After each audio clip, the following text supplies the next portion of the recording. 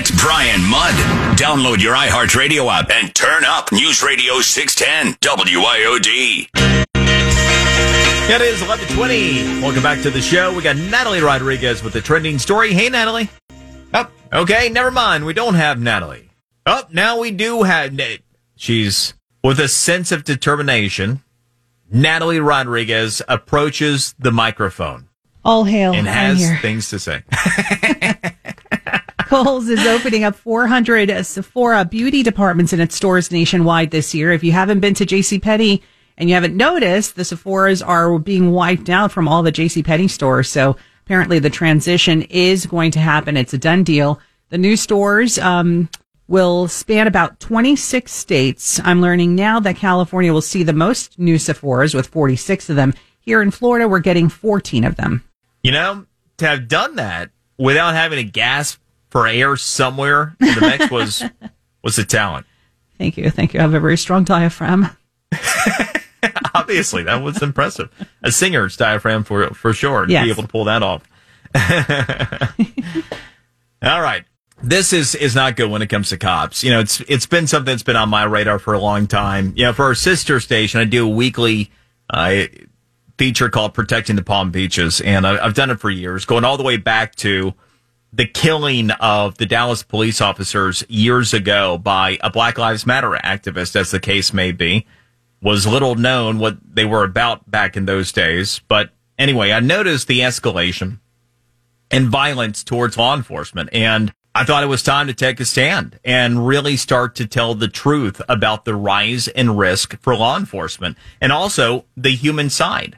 You know, you talk about law enforcement and the people who go to work every day and put on badges. I mean, you know this if you have somebody who's in law enforcement in your family or neighbors. You know their spouses, you know their kids, and the dynamics that go on and how hard it is, not just for the folks who wear the badge and do the job, but for the families as well. And what's happened? Well, subsequent to that attack in Dallas years ago, things have only gotten worse. We've had 2 consecutive years, the most line-of-duty deaths in our nation's history. And you think about that, it's remarkable, right down to even considering 9/11. You know, you think about 2001, we've had more officers that have died in the line of duty the last 2 years than at any point in our country's history. And it's been skyrocketing higher. And beyond that, you also have those who end up getting attacked and might not fall in the line of duty, but become injured. A related alarming story. On Friday, you had 13 police officers wounded by gunfire inside of 24 hours. It's concerning for sure. Here to talk about this, retired police lieutenant Randy Sutton. And Randy has done incredible work over time, including his work as the founder of the Wounded Blue.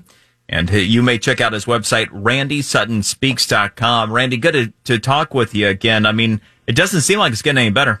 Well, you know, thanks for having me on and talking about a topic that is very much forgotten by the media, and that is the number of officers who are injured in the line of duty, as opposed to, you know, the danger of this job is twofold. It's physically dangerous and it's psychologically dangerous. And psychological injuries are mounting with the current sentiment that's been pervasive throughout the country regarding the negativity towards law enforcement officers. So you're combating a lot of different factors when you put on that badge. And startling statistic, last year more than 60,000 law enforcement officers were physically assaulted in the line of duty. That means gunfire, knives, stunning, hit with bricks. It's an astounding number. It really is, and of course, very little of this ever gets reported. The real toll is seldom known by those that aren't involved in law enforcement. And to that end, Randy, I've seen what appear to be divorce rates that have been rising within law enforcement as well, and that makes me sad. And it speaks to the stress and the human toll that you're addressing. Well, post-traumatic stress injury is as real as a bullet, and it has so many different effects on law enforcement officers. So you talked about the rate of divorce. Yes, that's very, very high amongst law enforcement officers, but so is suicide. I'm going to give you another startling statistic, and that is roughly, and this is some guesswork because you can't really tell how many deaths are suicides, but roughly 4 to 6 times the number of police officers who are killed in the line of duty will take their own lives. And this is something that we deal with at the Wounded Blue very, very regularly because post-traumatic stress injury is so pervasive. So, you get the physical dangers, the psychological dangers, and it's taking a massive toll on law enforcement officers throughout the United States. Randy, it is just, it's heartbreaking to hear. And, you take a look at the lay of the land right now, and I always try to think, okay, what is it that we can do to make a difference? And obviously being grateful to those in law enforcement and supportive of their families, I think, is a place to start. But above and beyond that, okay, on one hand, it looks like the whole defund police movement is failing, and maybe the ship is sailing on that, thankfully. My concern and my question for you is, has the damage already been done, especially perhaps with another young generation of soon-to-be adults that don't have respect and regard for law enforcement? Yes, there's no turning back now. The damage has been done. There's been massive failures of our political leadership and cities and states that have embraced the quote defund the police movement. It was one of the most irrational responses to a law enforcement use of force that could even be imagined, and the